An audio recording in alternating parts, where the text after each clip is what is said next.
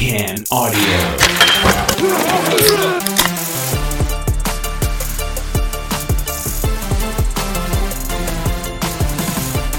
What's happening, everybody? Welcome inside an all-new episode of the Tall Can Audio podcast here in the studio in beautiful Bytown, Canada. My name is Matt Robinson. We are on social media at Tall Can Audio. Read into that what you will, as social media seems to be in a bit of a speed wobble right now, but wherever people are hanging out online, we probably are under the same handle. Happy to be welcoming back into the show today. Our good friend Dr. Vicky Forster is here. How's it going tonight? Hey Matt, happy to be back. How are you? I'm doing all right. Yeah, it's we talked a little off air there. It's winter now, so that's a bit of a bummer, but we're well into hockey season. I know you're back into skating season. So there's little positives, but yeah, the cold's always a bit of a bummer. I do have a cold beer sitting in front of me here tonight though. Did you bring one to our little chat? You know what I did, and it's kind of like a joke. Don't think I'm going to explain. I'm drinking a Molson Canadian. That a girl? I'm one of those people who's actually who will happily put up with that. I grew up stealing Molson Canadians out of my dad's fridge, and I actually still do a fair bit. So I got a soft spot in my heart for Molson. Yeah, I can explain. I think we're going to talk about it a bit later on the show, but I became a Canadian citizen like 2 weeks ago. And had a little outdoor celebration in Toronto a little while afterwards, because why not? Sure. And two of my friends who also know a lot better about beer, like they're very good beer people, bought me a can of Molson and told me to shotgun it. Now I could not, and I did not want to because I was in the bar, and that's not okay. But I've been saving it for a special occasion, so I thought, what better time than now? I love that. I'm honored that you've chosen to have that on our show. Very Absolutely. Symbolic. It's such quality all around. Yes, exactly. The one I got here is nothing new to the listener. I've had this 100 times before because it is one of my favorites. And my parents were in town for a visit this weekend and brought me some of this Calabogie Brown Cow Milk Stout. Yeah, that's a gorgeous beer. And I think the last time we talked, you had just tried some Calabogie from somewhere, I believe. Yeah, I think that was a while ago, maybe a couple of years ago. I'm not sure, but yeah, I love that beer. I think it's one of the best beers in Ontario, and I don't even drink stouts that often, but that one, yeah, every single time I'll go for that one if I see it. It is absolutely one of my probably top five anyway favorite craft beers, and I'm all about the stouts, and this one is right there near the top of the list. So happy to get into that. Happy you're having a Molson. Why don't we talk about that first? You are now officially a Canadian citizen. I am. That's amazing. How does it, I want to ask you about the process a little bit, all that stuff, but just, how does it feel? Do you feel any different walking around the streets of Toronto now, or was it just a technicality to get out of the way? What do you feel after going through the whole thing? Yeah, I think for me, it was, I was super happy when I got the email saying, you're going to have your citizenship ceremony and you're going to become a Canadian. Partly because, I live here now, I'm going to stay here. It's just really nice to feel like, I guess, an equal part of Canada as everybody else. But partly, my experience with Canadian immigration and citizenship it's just been a stressful, long, expensive experience. And so I was just kind of glad to never have to do it ever again, if I'm completely honest. But yeah, no, it's a nice thing. And, for me, it's just a nice thing. But I also, when I went to the Zoom ceremony, you have to realize that for a lot of people, it's like their dream. Right. And it's very emotional. And, the ceremony itself was pretty emotional for me, but, I don't want to be dismissive of folks who, find it super, super important. I think for me, it was just kind of a means to an end. But I am very glad to be here as well. What was the motivation to start the process? Like, is it just, I'm staying here, I'd like to have a say and a vote, or is there something more to it than that, or? For me, because I was a permanent resident before, and permanent residency in Canada gives you the majority of the same sort of rights as a Canadian citizen. Mm-hmm. You get healthcare, you get the right to remain for the rest of your life. Some countries are a little different in that regard, but Canada, I think, gives you most of what you get from citizenship, but it does not give you the right to vote. And I, living in Ontario, frankly want to vote. I have an opinion. Yeah, I have an opinion, and I pay taxes, and like Right. I would like to, have my say, and I believe very passionately in voting. And that, it's bizarre during the citizenship process where you learn, you do tests, you learn information about Canada. They drill it into you that it's a responsibility to vote. And I find that very interesting because across the different levels of Canadian government, I always find it's quite a small number of people. Turnout is incredibly low often. Yes. Yeah, but it's drilled into us as new citizens that we have a responsibility to vote in municipal, federal, and provincial elections. So I just found that very interesting as a contrast, because it doesn't seem that voting is that important to Canadians overall.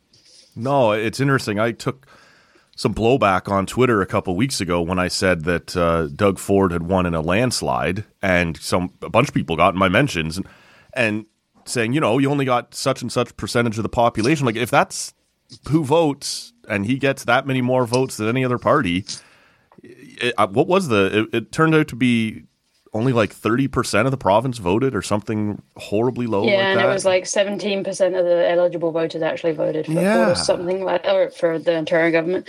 Yeah, I honestly have to say, and maybe, coming from the UK and now being here in Canada, and maybe some of its more challenging political times in recent years, I think that's a moot point.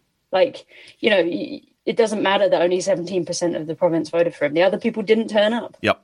That's right. And for whatever reason, they didn't turn up. But, the apathy towards voting, I think, if you look at, for example, the United States, there's a lot more going on with regards to voter suppression and gerrymandering. Yes. And the fact that you have to queue up sometimes for an entire day to vote. That is always the most mind-blowing thing when I watch their elections. These blocks and blocks of people lined up. Yeah. You get to walk Doesn't happen here. No, you walk into a school in gymnasium and you're done in 10 minutes.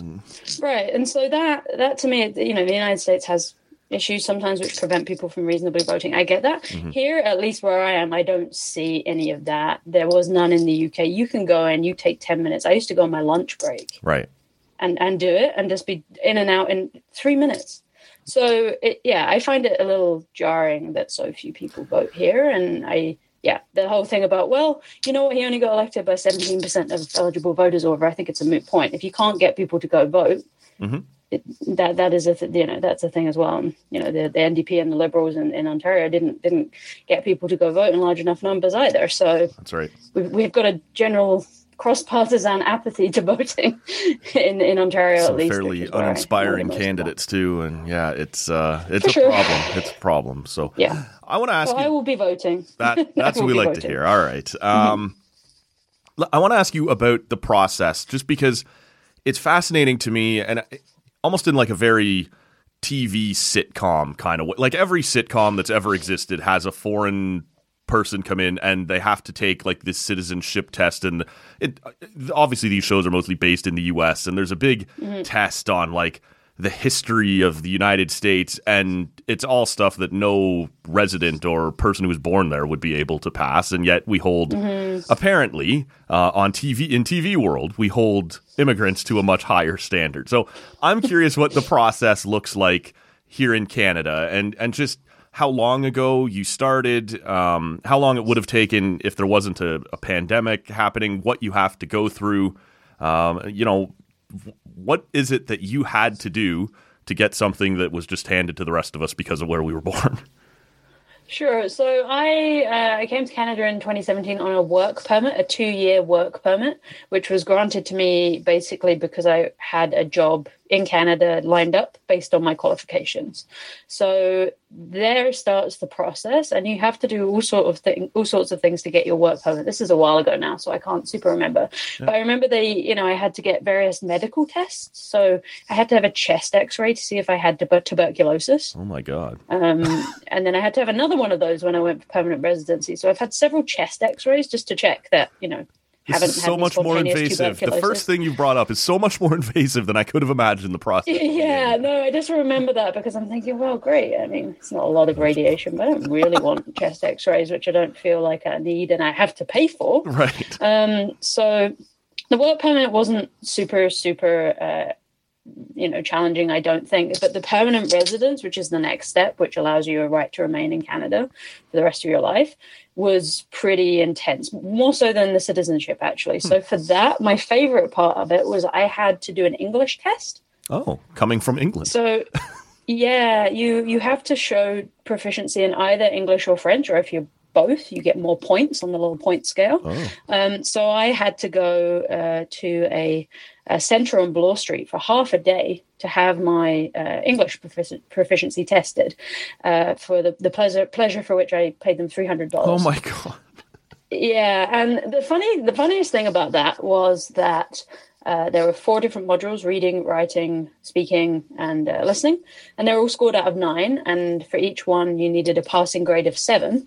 And I got full marks on all of them apart from writing, which I got a 7. So I just about got a passing grade. And considering people pay me to do freelance writing, I was a little taken aback by that. And I was talking about it afterwards with some friends, and they were like, well, what the heck did you do? And I think it's because they kind of scored it based on which keywords did you use. And one of the questions, you had to write a letter to your boss explaining why you'd been late to work and why it wouldn't happen anymore. And so I was like, well, the reason that people are often late to work in the UK because the trains go on strike. So I was talking about the unions and the trains going on strike and saying that the union's going to reach a deal with the train companies, and so this won't happen anymore after next week, and I'm sorry. Mm-hmm. And I think I overcomplicated it, obviously. They were looking for I slept in or new alarm I don't know. clock. It was supposed to be a page, and it was a page, but I just was talking about the unions and the trains going on strike, and apparently that wasn't okay. So anyway, I passed, but even they give you a table of points saying, hey, you're in the pool to be considered for permanent residency. We will pick out, point scores and people based on the number of points they have. And it docked me points. My God. So I don't think it made any difference overall, but it was quite funny at the time. So explain the points thing to me. Are these, you add up your points and it determines whether or not you're eligible, or everyone's, they pick the people who have the most points to become permanent residents? I think there's a bottom threshold. So basically they said don't apply if you don't have a certain number of points. And it's done on all sorts of things. So it's done on English and or French proficiency, education level, whether you have a relative in Canada already, because they know that I think if you have a relative, you're more likely to succeed here as a person and things. Sure. So it's not all done on qualifications and things, but that is a large amount of it. Age as well, you get more points the younger that you are. Which makes sense if Canada's trying to, get working age immigrants. Yep. And then I think they kind of switch around the threshold for it's something along the lines of we are inviting over 420 points at this time. So if they have a lot of good applicants, they can kind of put the threshold up a bit. Okay. But it's not for everything. For example, they will still recruit from skilled trades outside of that. So if they really need bakers or lorry drivers or logistics specialists or something, they will recruit based on that without the point system, or take less points for those people, for example. So it's a bit weird. Yeah. But yeah, it worked out in the end. And then from permanent residency, you have to be in Canada for a certain amount of time to get permanent residence before you can apply. And then citizenship, again, it has to be about 4 years, 5 years, 4.5 years or something before you can even apply. And from when I applied for citizenship to when I got it was about 14 months, which was standard at the time I applied. It's now more like 2 years. They have a gigantic backlog of people who have applied to be citizens, and the pandemic threw everything a bit out of whack because for a while people weren't coming into the country whether they had work permits or not. So I feel happy it's done. It was fairly stressful. I didn't massively enjoy the process, not because at any point they were going to say no, but at one point, for example, they had taken my passport to issue my permanent residency card, and I had to go to a conference in the United States. And I had to get my MP involved to try and get my passport back so I could travel for work. And they'd held on to it for, I think, 2 months longer than they were going to. It was, I have like stress and trauma associated with Canadian immigration. So now I'm a citizen. I will not anymore because I'm, just as much of a citizen as anyone else. So it's really nice to have. So I hope that makes more sense now. I've explained a bit more, They took your English passport? Mm-hmm. Okay. At one point, they took my passport to issue me with my permanent residency card, I believe. Because both send it off to Ottawa. Can both not be valid at the same time, or they just need it to do the They needed it to do the document, I think. It was something along those lines. It was a few years ago now, so I'm not entirely clear. But yeah, now I am effectively grounded. At least I cannot go to the UK and come back to Canada right now. I might be able to get into the UK on my British passport, but you cannot hold two statuses in Canada at any one time. Okay. So I'm officially a citizen. Right. But I don't have a passport yet because I had to wait for my certificate to come. Sure. And then I need to figure out how to get a passport, which may be waiting or mailing things or queuing outside Service Canada. So at the moment, I cannot get back into Canada because I have no valid proof that I'm a Canadian. So I never made any international travel plans around now because I knew it would happen. But it's a bit of a clunky system, in my opinion. But anyway, I'm grateful to be here, and it was a nice ceremony and things. Do we have does Canada have the if you marry a Canadian, you become a Canadian thing? Is that we always hear? You can apply for a spousal citizenship, yes. But I will marry a Canadian next year. Right. But I'm already a citizen, so I don't need to passport marry. And the other question I had is: at any point was there the cliched Canadian history test? Tell us about our country. Yes. So what kind of things did they ask you about? Well, so as part of the citizenship process, before you, like when they've checked all your documents and that you're valid, you're valid to come in, have no criminal record, that kind of thing, they say, okay, you've been okay to do the Canadian citizenship test. And it's basically something like 20 questions. Most of them are multiple choice. I think all of them are multiple choice, actually. But it can be up to 500 questions. Oh, my God. Like different questions on anything from like history in Quebec to language, to geography, to where are the Canadian mining headquarters. I remember that one. I believe it's in Saskatchewan. All right. A couple of sporting questions. I think there's one about Wayne Gretzky. Obviously, I didn't get that one, unfortunately, because I would have got that right. But I basically, the way I did is I crammed for 3 days. And then I did it and I got 18 out of 20. But some of the questions about particularly like the history of Quebec, what date did this happen? 1784, this, that, and the other. I was like, wow, this is a lot. Right. So, yeah, I must admit I crammed most of it in and now most of it's gone, apart from the odd kind of tidbit of random Canadian history or information about the mining headquarters, that kind of thing. Do they give you like a textbook or suggestions on where to start? Like I can only imagine being told like tomorrow you're going to do a test on a country. And it could be anything from their sporting heroes to, their mining headquarters. Like, where do you even begin?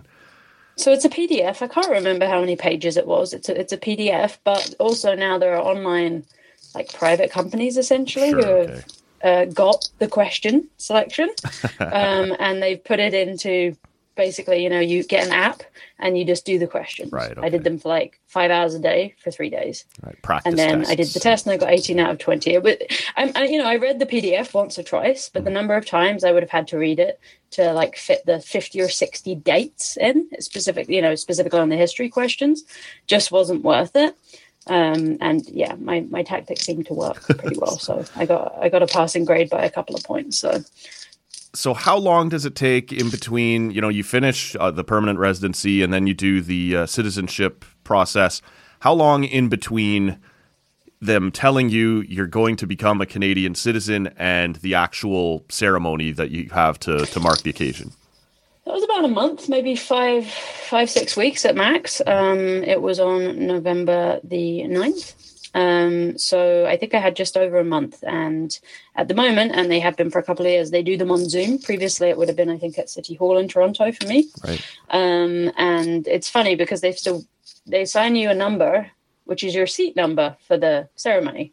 Okay. But you're on Zoom. Right. And so I was like seat number 33, I think. And everybody, because you're on video but they don't let people like put their names in and things, I guess, due to, confidentiality ish. Sure, yeah. But you're in the Zoom room with, I think it was 77 people in mine, and it was just really lovely to see. And at one point, it's a bit weird, right? Because you wait in the main Zoom room and then you have to go into a breakout room to speak to an official and like show your documents to the screen. And then you actually have to cut up your permanent residency card with scissors in front of the screen, in front of the official. Oh, wow. That's intense. It was interesting. So I did that. And then you go back into the main Zoom room and then somebody would get like you couldn't type, like there was no typing or chat allowed, but you could unmute yourself and talk. So a woman who was, in the ceremony was like, "Hi, where's everyone from? Isn't it amazing?" And she was like super excited. And I'm glad she did that because it was a bit of like a icebreaker because a lot of folks were just kind of sitting there being like, okay, this is weird.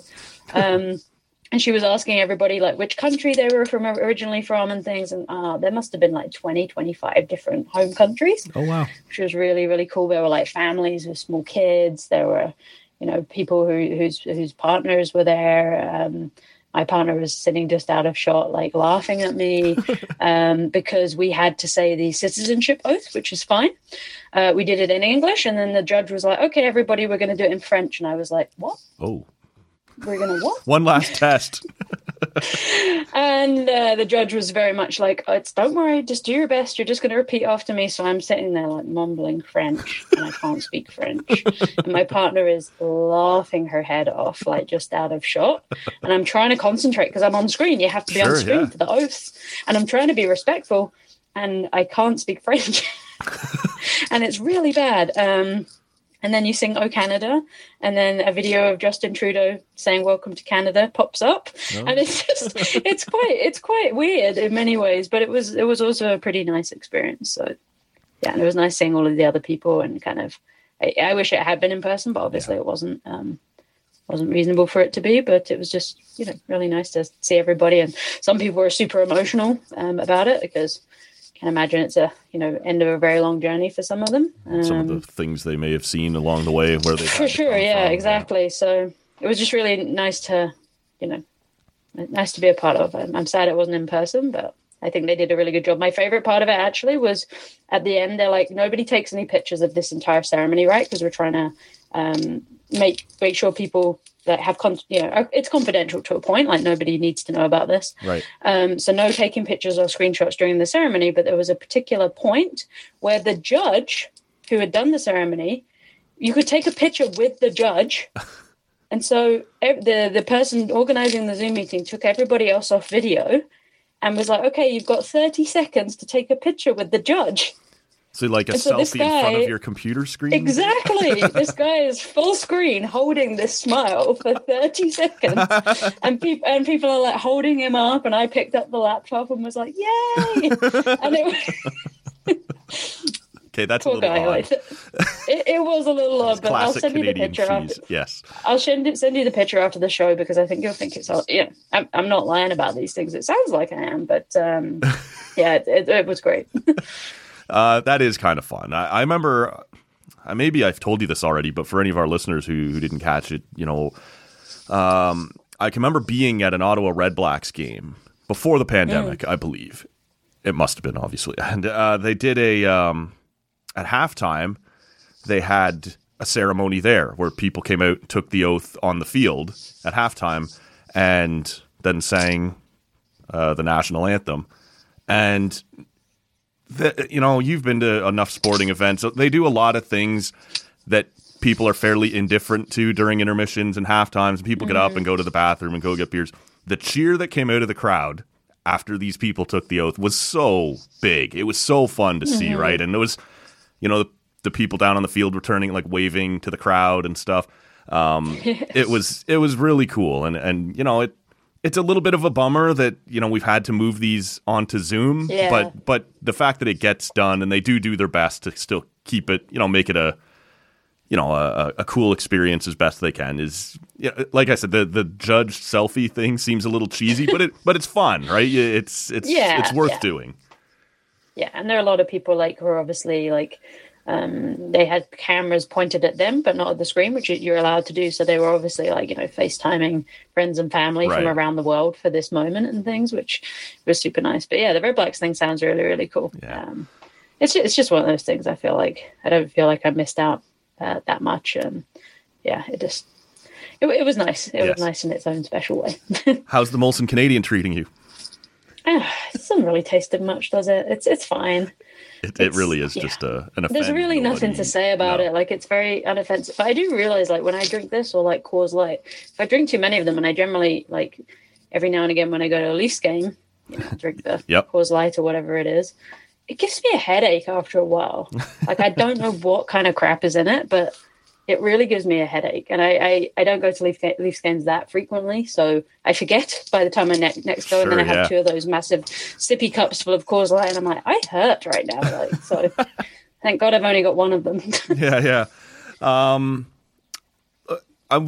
know what? We'll talk about the Leafs in a little bit. I want to ask you, as we often do, for a little bit of expertise on what's happening in the province right now. There's all kinds of reports every day of like schools being like half empty, like classrooms just with only like 10 kids in them. And I guess we have some sort of, I don't know what you'd want to call it, but like trio of factors all happening at the same time. It's a particular strand of the flu, and then it's this other respiratory thing. And of course, COVID's still ripping around. I guess we were advised or suggested that we wear masks, but nothing was going to be enforced about that. Or what do you read into what's happening right now? How bad or good is it compared to other parts of the pandemic? What's your sort of your approach when you go out and have to go shopping or see friends or whatever? What is your routine like in terms of its rigidness in comparison to other parts of the pandemic? Yeah, that's a good question. So I guess, first of all, masks. I have not changed my approach to masking in 2 and a bit years. So the last time I changed anything when I masked was, I don't know, late 2020, when really good masks, like N95 masks, were no longer in short supply for healthcare workers. So I bought some. I didn't buy any before that because I felt it was unethical to do so when folks needed them more than I did. But frankly, since then, every time I go in an indoor public environment, whether it be a pharmacy or a grocery store, I wear my mask. If I go to pick up coffee, I wear my mask. It's so second nature now, and I don't feel like I miss out on anything by doing it, that I haven't changed anything. Right. And it did me pretty well for like 2.5 years. I did have COVID a few weeks ago, but I know exactly where I got it from. Unfortunately, it was a friend's baby, a friend's 7-month-old baby, and we went round to his parents for dinner, good friends of mine and my partner. There was 5 of us, including the baby, right, 2 households, and baby seemed fine. And the next day, baby was not fine. And on Monday after that, both myself and my partner went down with COVID. So, but until then, there's nothing you can do about that. A 7-month-old baby cannot tell you he's not feeling too good and you maybe shouldn't come for dinner. Right. And his parents, he wasn't sick enough for his parents to notice. Yep. So there's nothing you can do about that. Before that, I mean, I've done all sorts of things. I've been to Leafs games, even one preseason this year when COVID was pretty high. I traveled to the UK and back and wandered around the UK when it was really kicking off its new summer wave earlier this year. And I am a firm believer in masks keeping people healthy, good quality masks. So for me, it's not a problem. Right. Like, I don't, sometimes now in Toronto, like, I feel like folks, actually it's like ticked up again a little bit in the last week or two, but I am the only person sometimes wearing a mask in the pharmacy or the grocery store. I don't care. Yeah. It doesn't bother me. Right. I got to say, like, nobody's ever said anything. So masking, I think that's one thing. I will continue to wear my mask in those environments, especially places like pharmacies, where frankly everybody should be wearing masks. Where in sick pharmacies. people it's go. Stupid not to. Yeah. So I was in the pharmacy yesterday. This is a bit of a tangent. I went to the pharmacy yesterday. So we are out of rapid tests after we both had COVID, because it was very mild, but it lasted for 2 weeks each before we tested negative. So we're out of rapid tests, and I think they're probably going to stop providing them for free at some point soon. So popped into Shoppers on the way home, and I was standing at the counter, and I waited till my turn, and I asked the cashier, I was like, hey, do you have any COVID rapid tests? And the woman behind, so I'm wearing a mask, the woman behind me in line literally jumps and walks back like 2 or 3 meters. She's not wearing a mask. Right. And I'm like, so you care or you don't care? Yeah. What's the story here? What's the story there? Like, if you truly care, like, you've got to assume that in pharmacies, you're going to be there with sick people, picking up COVID tests, picking up medication for themselves or their kids or whatever it may be. But yeah, you have to actually have somebody like ask for a pack of tests in front of you to think it's. I don't get it.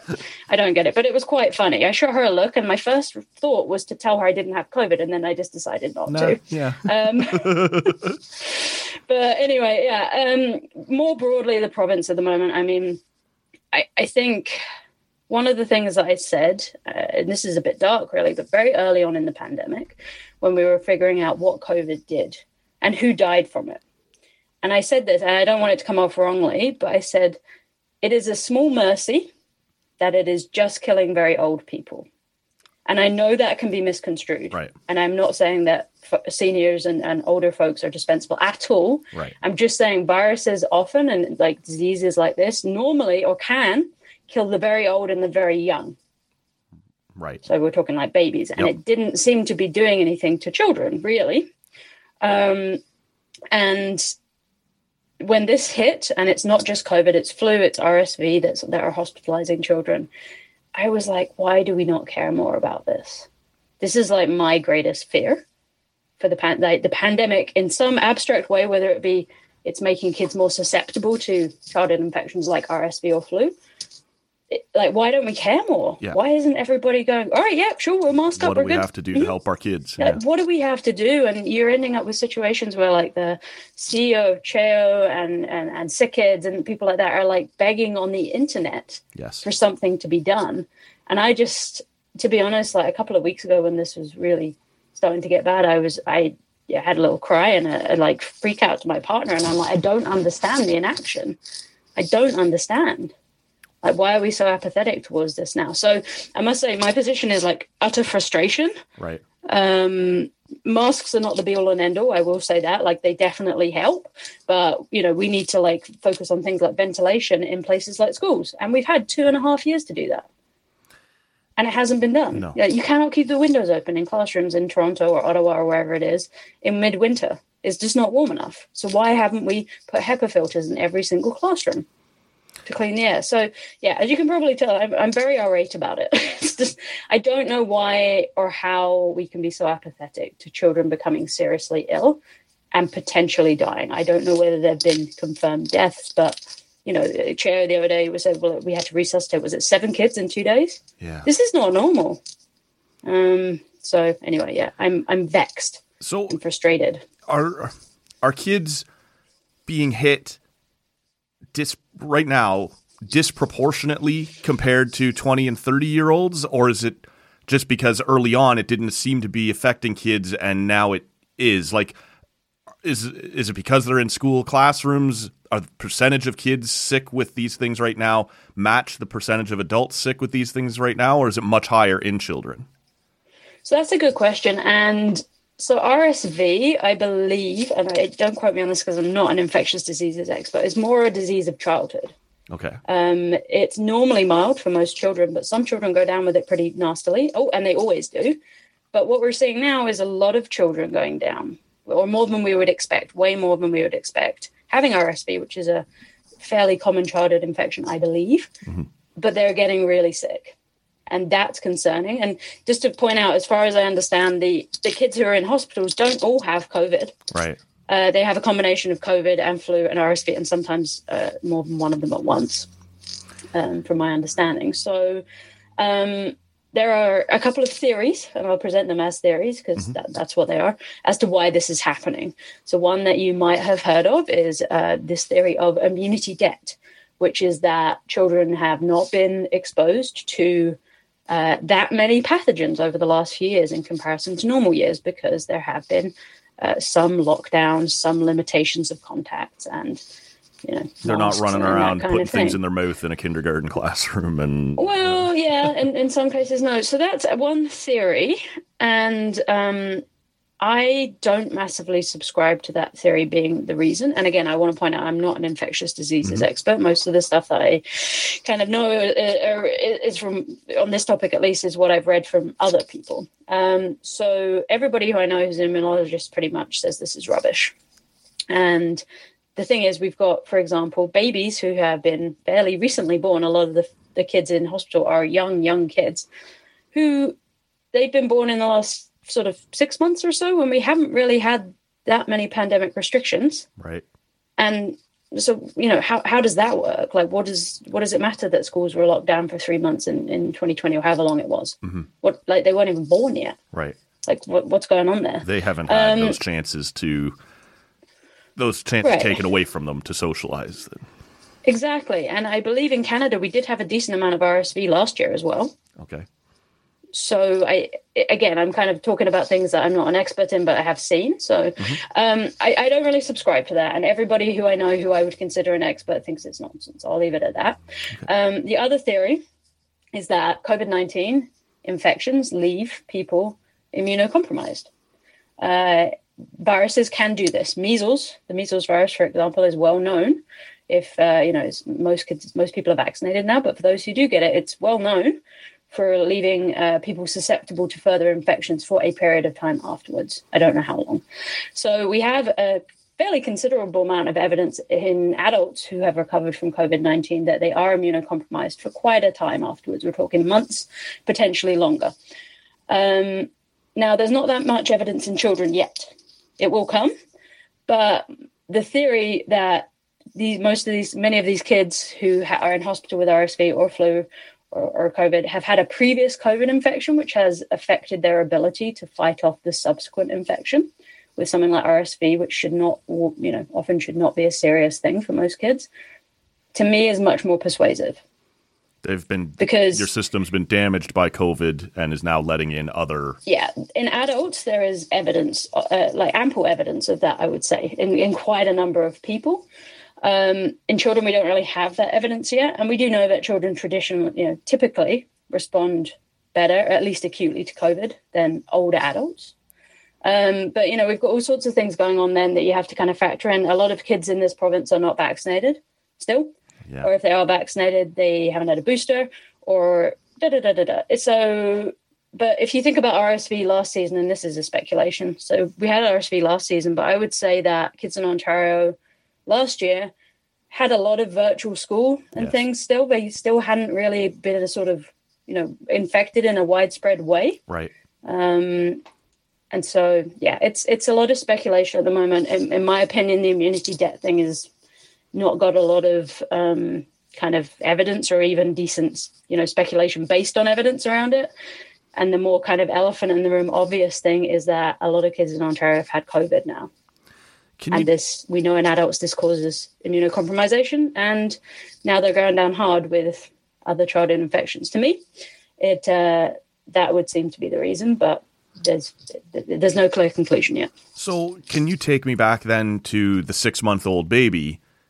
Is it that more of those have also had, because in theory, if you're only 6 months old, you're less likely to have had to have had COVID, but would more of these babies also somewhere in those 6 months have tested positive, and that's why they're now struggling to? Yeah, I mean, that would be kind of speculation building on speculation. Yes. I'm not entirely sure. What I understand from CHEO and Sick Kids and places like, that and McMaster Children's is that a lot of the kids who are in intensive care and having trouble breathing are quite young. Right. So it's not like they didn't go to school in 2020 for 3 months and, that's what, or 6 months or whatever it was. And that's what the immunity debt folks would say. oh, well, that's the reason they literally weren't alive then. Yeah. So, and there's other kind of variables which some people are trying to build into it and being like, well, the mother hadn't been exposed because of lockdowns, and so because you can transfer antibodies through like breast milk, and the mother's body can go into the kid. It all gets very like muddy the further away you go from what evidence base we have.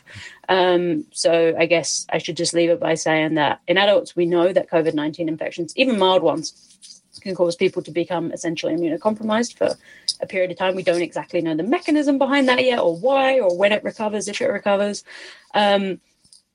Putting that together with now kids are obviously getting sicker in larger numbers than they should on any typical season. And we know a lot of kids in the province have had COVID recently. I would suggest that you end up with a more plausible theory, and it's not immunity debt, it's COVID. Will you be... is it still... I guess sort of my thought on this, and obviously we've talked before, I'm immunocompromised. I've taken more precautions than most people. And you've been good enough to help me in some situations with that. Even I sit here now, I'm not suggesting things should be closed anymore. It's some like that. No. That's out of the barn. We're back to... But the mask thing makes sense to me. Go to your hockey game, go for your stores or whatever you want to do, but throw on a mask. It's really not that inconvenient. But how many precautions should we be taking at things like, Christmas is coming up again? Will you be keeping it to a small group, or are we just sort of past that now and it is what it is? So it's a really good question. So, for example, my own experience. So I had COVID. I tested positive for 2 weeks, and I tested negative last weekend. Not this weekend, just gone, the one before. And I and my partner, for the first time in a long time, went out and did a couple of indoor dining things, still in very quiet places, right? There were 6 people in the restaurant when we went there. The other one was this big, like, warehouse-style place where you're nowhere near anyone anyway. That's kind of where I am at the moment with regards to I probably got a chunk of immunity from having a recent infection. Right.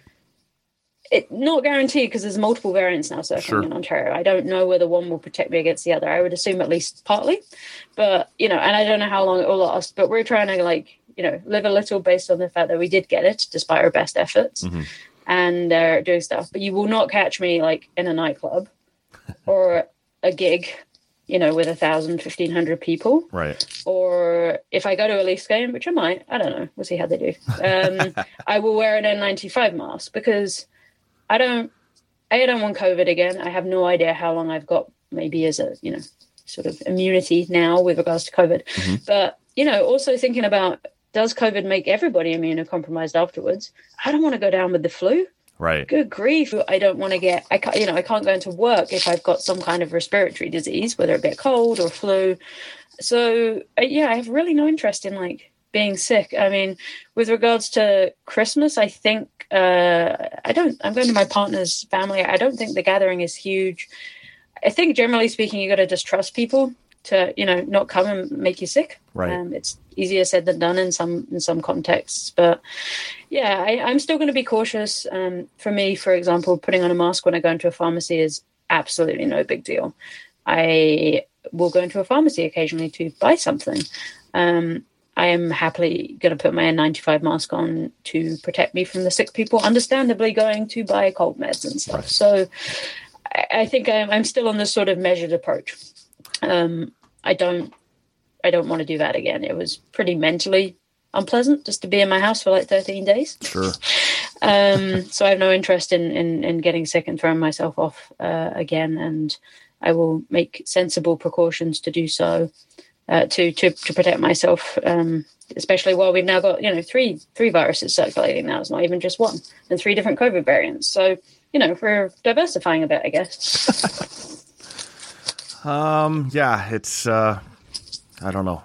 We're in a weird spot here, but let's lighten things up a little. Let's talk about the Leafs. Let's do it. Let's look. They sit here for the sake of our good listener. We'll let them know we're speaking right now just before the Monday night game against the Islanders, and most of you won't hear it until after that. So if anything sounds a little out of date, that might be why. But let's start with Matt Murray, who returned last week, and in his first 3 starts back has been pretty good, to be honest with you. I think he was somebody we were all kind of concerned about coming into the season.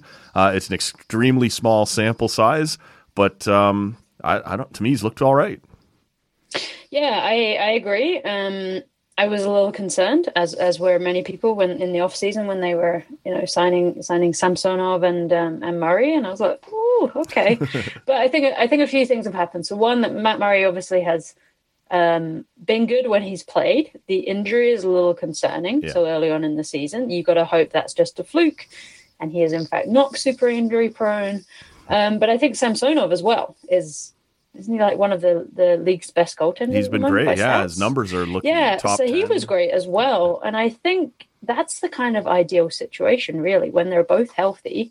You have two people kind of, trying to fight it out to be number one. So I'm pleasantly surprised by both of them.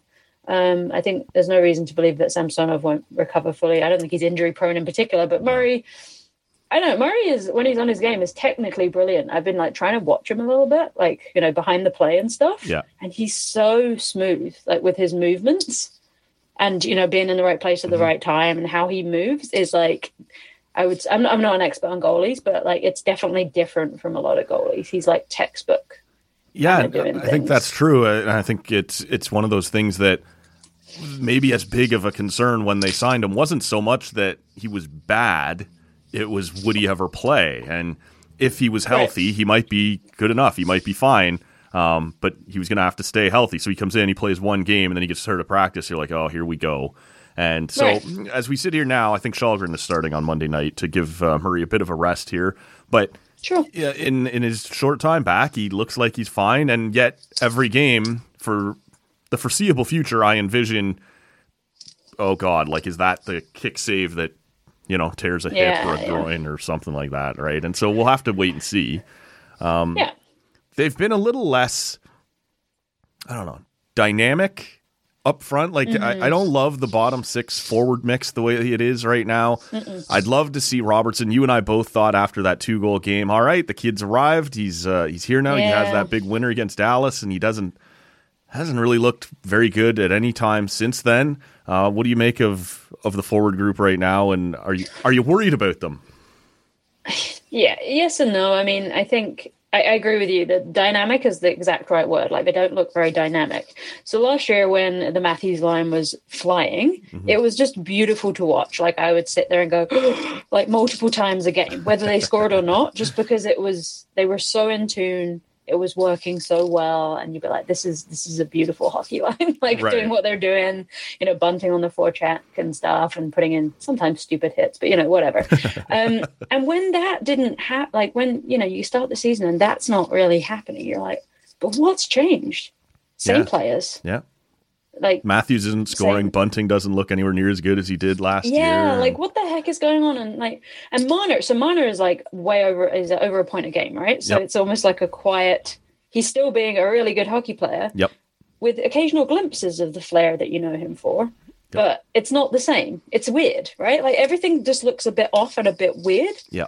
And then obviously Tavares has had a great start to the season. Nylander's had a very good start to the season. And I don't know whether I can't remember whether I texted you or not, but I was at one of the Leafs preseason games and I watched Nylander and I was like, he's going to have a career season. Nice. He just looks different. Yeah. He's just in there with he normally has a lot of quiet confidence, but he almost had a bit more swagger. And I was like, William Nylander is going to have an amazing season. And that so far has, been pretty on the nose. Yeah, good. But yeah, I think an interesting thing to look at is their overtime. Their 3-on-3 performances. And normally you put, was it Riley, Matthews, and Marner against any team in overtime, and you'd be like, you've got a very good shot here.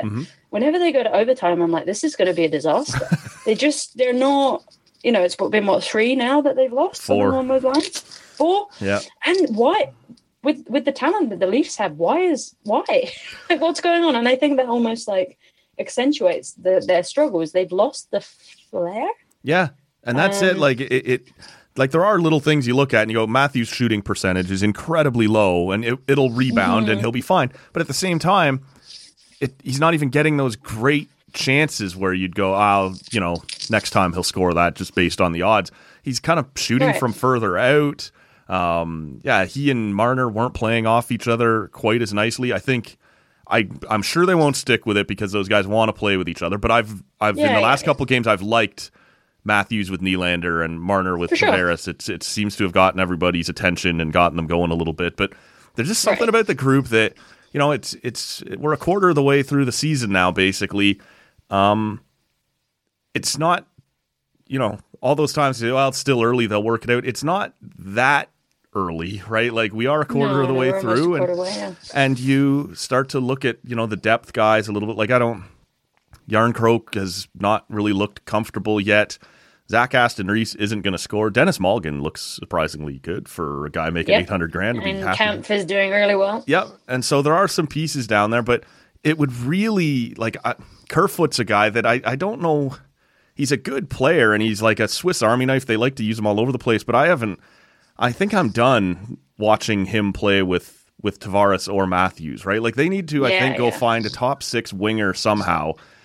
And let Kerfoot be like a third line guy, and then that makes your bottom 6 a little more dangerous. There's just it seems like there's just one piece that's not there, and it's almost like I wouldn't have given Ilya Mikheyev the money that Vancouver did, but that might be the piece that you're looking back going, we're missing, right? The speed that he brought and the breakaway ability on the PK and these sorts of things. Like, he was involved in a lot of things.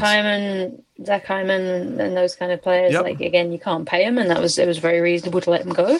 But you do miss them. Yeah, they're definitely missing something. Yeah. I don't exactly know what it is, and they're trying things, right? So they brought Nick Robertson up for a bit. I like him. He's a super shifty, skilled player, but he does get bullied off the puck an awful lot, like muscled off the puck. And he's like 21, right? Like, I'm assuming he can get more muscle and things, but that might just not be his jam. So he's got to figure out a niche for himself, and I don't know where it is. Like, I agree he needs minutes, so you can't just dump him on the fourth line. It's not going to work. They tried that last season, and they didn't get anywhere. So I know what you do, and then they're trying like Pontus Holmberg as third line center, who's looked fine. And I like them rotating the sure, depth give it a look. Yeah, but it's not. I agree with you. It's not really jamming, and I don't know. Like, the one thing about Robertson, just before we move off that, is I think I would have liked to have seen, just quickly, because the mix with him, Tavares, and Nylander didn't seem great, and it's just probably because Nylander also doesn't necessarily battle particularly hard along the boards or the corner or whatever. But Marner playing with Tavares and Robertson, I'd like to get a look at that for a couple of games, just because now you have that premium setup guy, and Robertson's biggest tool is his shot, right? And he can get open, he can find space that way. Maybe that's a way to get Robertson going a little bit and feeling it, finding his spots, getting his confidence back. I wouldn't mind getting a look at that.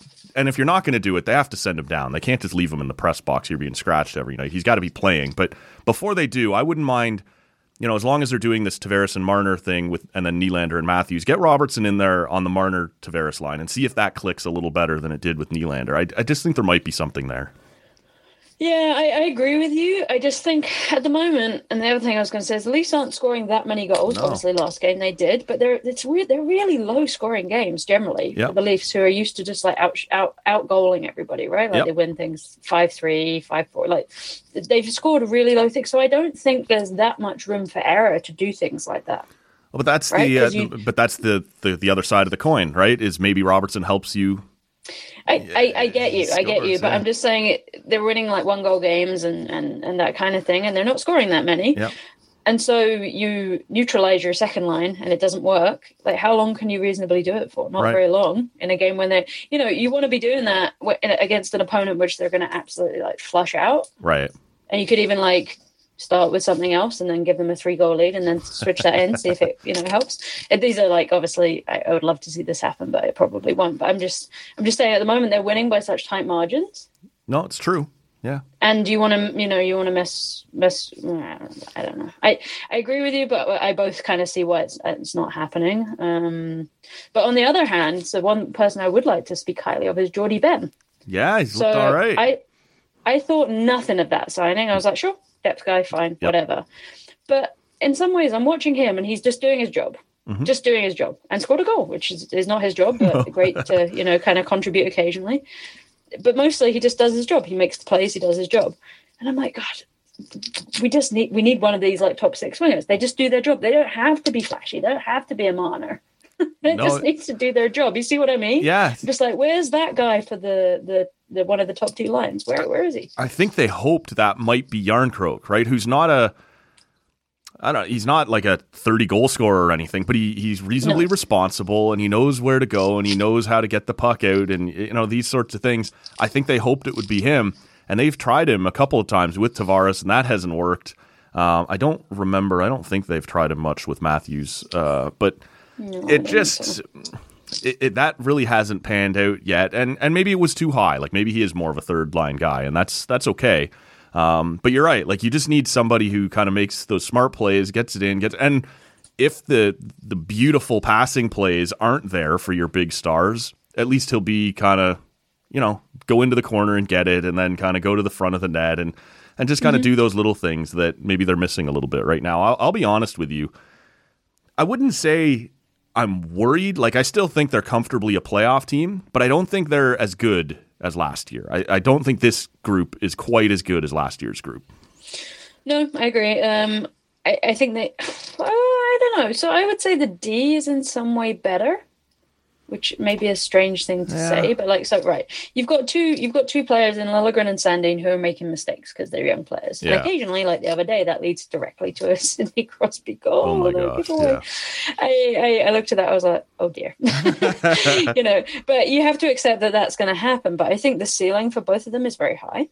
And I was, really, Sandin, I think they always knew was going to be really good. And he's had a bit of a slow start. He's struggling. But Liljegren, putting him with Giordano last year was amazing. It was. I think it's given him all the confidence in the world. He knows where to be.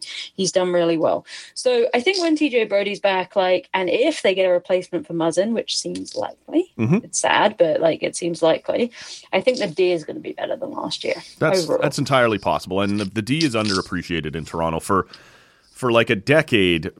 From the mid 2000s to 2017 or 18 when Ron Hainsey was on your top pair. The D was I was there just about for that. Was woefully bad, and it just set in as something that when you think about Toronto, people think bad defense, and it's just not accurate anymore. Last year they were top 10 in almost every defensive metric, top 5 in some. The defense has been fine. You're right. And if they do go out and replace Muzzin with a reasonable piece, the D I don't think will be a problem, right? But I just look at that forward group and it's just missing a little punch, right? Even, Kasha was hurt a lot last year, but when he played, he was a nice fit and a really good depth piece on your third line. Mikheyev was putting in 20, 25 goals, and you let both of those pieces walk, which you had to do, but it's harder and harder to fill those spots every year with these bets in these gambles. They don't all pan out like Bunting did. And even this year we talked, Bunting isn't the same Bunting as he was last year yet, right? But so if you're worried about the goaltending being held together by pipe cleaners and Scotch tape, and the forwards aren't as dynamic as they're supposed to be, they're in a little bit of trouble. I think they'll make it, but I don't know if they're quite as good. I agree with you. And I do wonder whether, so Jordie Benn's pretty good. The rest of the D is, Justin Hall gets a lot of shite, and he does not always deserve it. No. And he, at times this season, has absolutely deserved it. But, he seems to have steadied the ship a little bit. So, if we're saying he's in the top 6, fine, and Jordie Benn's in the top 6, fine. They could use Muzzin's money to go after a pretty good winger. It's true. They could use Muzzin's money, and they could potentially trade Kerfoot with maybe a little salary retained to get rid of cap space. And they could go after a really good winger. I think that would be the logical thing to do. But then you do leave your D a little fine, but you got to expect Sandin and Liljegren will get better. Yeah, I think you need them to take that step, right? And show that. Yeah, I think that they're doing it. Sandin obviously is not. I think he's entitled to hold out for a better contract, which he didn't end up getting. Right. But he's entitled to do that. Sure. That's between him and his agent. But obviously has struggled a little bit more than maybe he would have done just being with the team and doing all the preseason stuff. So hopefully he'll turn it around soon. And he's fine. He's okay. Just not the sort of that's young, right. He's whippersnapper as we saw last season quite yet. He's a perfectly capable right now third pair defense. You would like to see him take a step up and become a top four. He hasn't done it yet. Doesn't mean he won't, but he hasn't done it yet. He will. And, all right. I have confidence. I like that.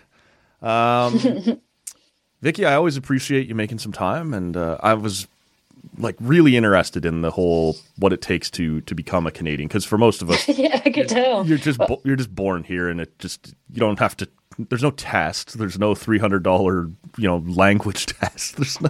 Oh god, it costs thousands overall. Oh my gosh, it costs thousands and thousands of dollars. When you wonder how many of people that's keeping out the cost of doing it, right? Like stopping from doing this. Yeah. Quite a few. I have a friend who used to live here. She was on a work permit and she literally couldn't afford the permanent residency process. My goodness. So she went back to the UK. Like it really does happen, and it's a real shame. Yeah. And there's also other issues with, like, you probably heard all about this, folks coming over here with incredible like qualifications, and then the way to like get them qualified in Canada to practice as, clinicians or whatever is so slow and faffy. We like lose out on all this talent. It's definitely an issue. Last thing for you then, because Canada is about to make its heralded or much heralded return to the World Cup back at home for you. Where you grew up before becoming a Canadian citizen. What's happening over there right now during the World Cup? Is any work getting done with midday games being a thing? Does the country largely shut down? How crazy does the UK go for the World Cup? So I guess, so you've got England and Wales from the UK in there, and I think, the time difference, as far as I'm aware, is reasonably favourable for some of the games. Not the others. Mm-hmm. So let me think. The England match this morning was on at 8 a.m. So that would be 1 o'clock in the afternoon in the UK. So not ideal if you're at work. Right. England in particular is very into its football, always has been. I remember when I was a kid, we used to have like watch parties at school and things. We'd be let out of lessons to watch. But particularly after their performance last year in the Euros, mm-hmm. Getting to the final, I think expectations are almost like at an all-time high now. So yeah, a World Cup fever, I'm pretty sure will be, very, very high, very high expectations and everything going on in the UK for sure. Who will you be rooting for? Ooh, now that's a good question. Yeah. So I got to say, and I would be remiss not to, like, I do have a lot of objections to this World Cup. Yeah, of course. As a gay woman, it's pretty hard to support in some ways. And again, this is not about the players. Mm-hmm. It's about FIFA and football associations and things. And, just today, for example, we saw there was a bunch of European countries who were going to wear, like, essentially what is a gay pride armband to the games. And then I'm glad you brought that up, because on the show on Monday, I was praising those countries and those captains for standing up to FIFA. And then they didn't. So with England, at least, and I think Wales did the same, kind of back down. So they were like, right, we're going to be fined. Never mind. And then FIFA or World Cup, I guess it's FIFA, were like, we're going to yellow card everyone who wears one, or the captain, I don't know which one it was, and they were like, back down immediately. Yes. And I was like, especially with England playing Iran. Now, Iran are not a terrible team, but, England beat them, 6-2? Yeah. You can't like just get a yellow card.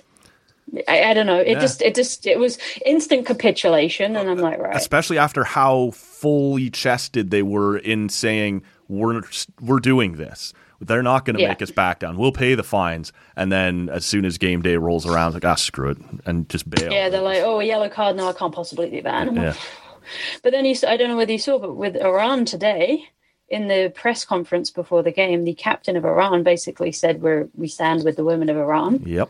And we, I don't remember the exact wording, but basically it was like we sympathize with the people who have been imprisoned. And then they didn't sing the national anthem. Yeah, that was... Now that is something which could get them in serious trouble. And I won't speculate, but threats to their jobs or safety. Yes.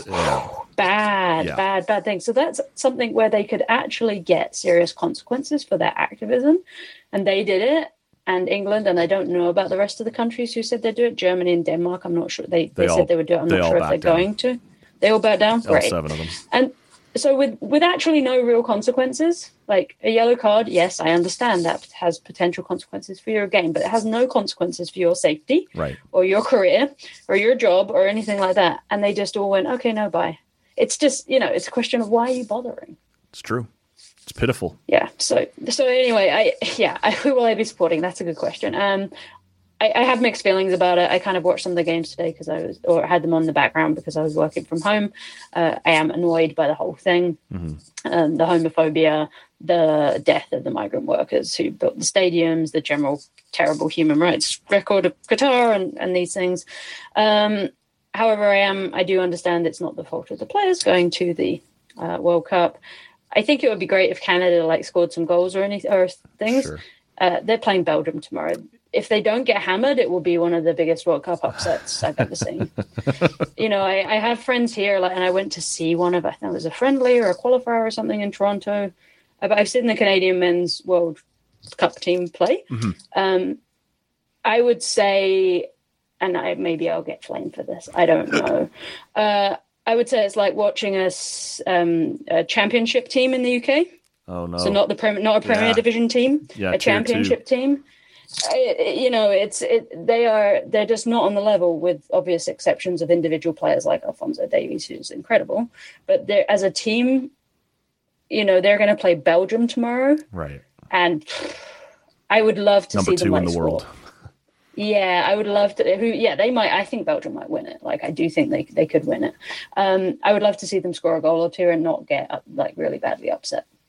Okay. That's my thing for Canada. All right. But it's great that they're there. It's really great that they're there. Obviously, they've been playing second fiddle to the women's team for several years. So it's great to see them. I don't rate their chances. I saw Wales play today. I don't really rate their chances either, which is a shame. I'm quarter Welsh, so I've almost kind of got 3 teams now. Okay. I'll be sort of casually following, I think. But, the issues around this World Cup and the fact that it's the time difference just makes it difficult in many ways to follow the games is going to make me not be as interested as I was for the Euros last year, for example. I think that's fair. And obviously, lots of Canadians excited to see that the team is there. But yeah, it's a big, scary world once you get outside of CONCACAF and you see some of the European monsters that are waiting for you out there. It could. Yeah, when you're in a situation where maybe one of your players would make the opposing team, right? You're in a bit of trouble. Well, this is it. We see this all the time with the shoe on the other foot. When the World Juniors or the World Hockey Championships roll around, right? And we're all pumped to watch Canada just beat the crap out of Latvia or something, and then guess what? You're about to play the part of Latvia here for a couple of days. it could be the funniest thing I've seen actually with. Yeah, I agree with you completely. It's maybe it's a good thing for Canadians to experience after numerous successes and numerous sports recently. But the funniest thing I've seen about World Cup coverage recently was they did a interview with, is it John Herdman, the coach for the Canadian men's team? So he is from the northeast of England, and he speaks with a very clear accent from the northeast of England. And he's doing a interview with, I think, Bruce Arthur from the Toronto Star about the team, about his history, about his upbringing, how he got into football management and things like that. And there's one sentence where he's talking about himself, but he's saying nobody really took a chance on us. Now, us is northeast speech for me. Oh. So it's just a figure of speech. It's like an accent thing. It's like it's just the way people speak in the Northeast. But the hilarious thing about it was this quote in the Toronto Star, and it ends by Herdman saying, nobody really gave us a chance. Nobody thought us could, be anything, that kind of thing. And the quote ends with Seth Herdman, who often speaks of himself in the plural. And I'm like, no, that's not it. He's not referring to himself in a plural. It's a figure of speech, which means me, right, in Northeast speech. So I put that on Facebook this morning for all my friends from the Northeast, because I lived in Newcastle for 10, 12 years. Mm-hmm. Yeah, you're right. It's a controversial World Cup, but we've seen some controversial Olympics lately in places like Beijing. We had the World Cup in Russia. It really, at this point, seems like these big events are almost going to be held exclusively in places where voters don't matter and money speaks. So I think I'll be holding my nose a bit on Wednesday afternoon, but I will be. I want to see how they do and get in there against Belgium and muck it up. And, you can't get a bigger test, really. No, so it'll be interesting. Viggy, I really appreciate your time and you clarifying a couple things for us, talking me through the whole immigration process to get into this country. It's all interesting, and I always appreciate you making some time for us. Yeah, this was fun. Thanks, Matt. Till next time. We will wind things down here. Thank you all for checking out this episode of the Tall Can Audio Podcast. We'll see you all next time. I am unhappy with the confusing and at times confrontational nature of that meeting. I wanted it to go better. I wanted it to go better!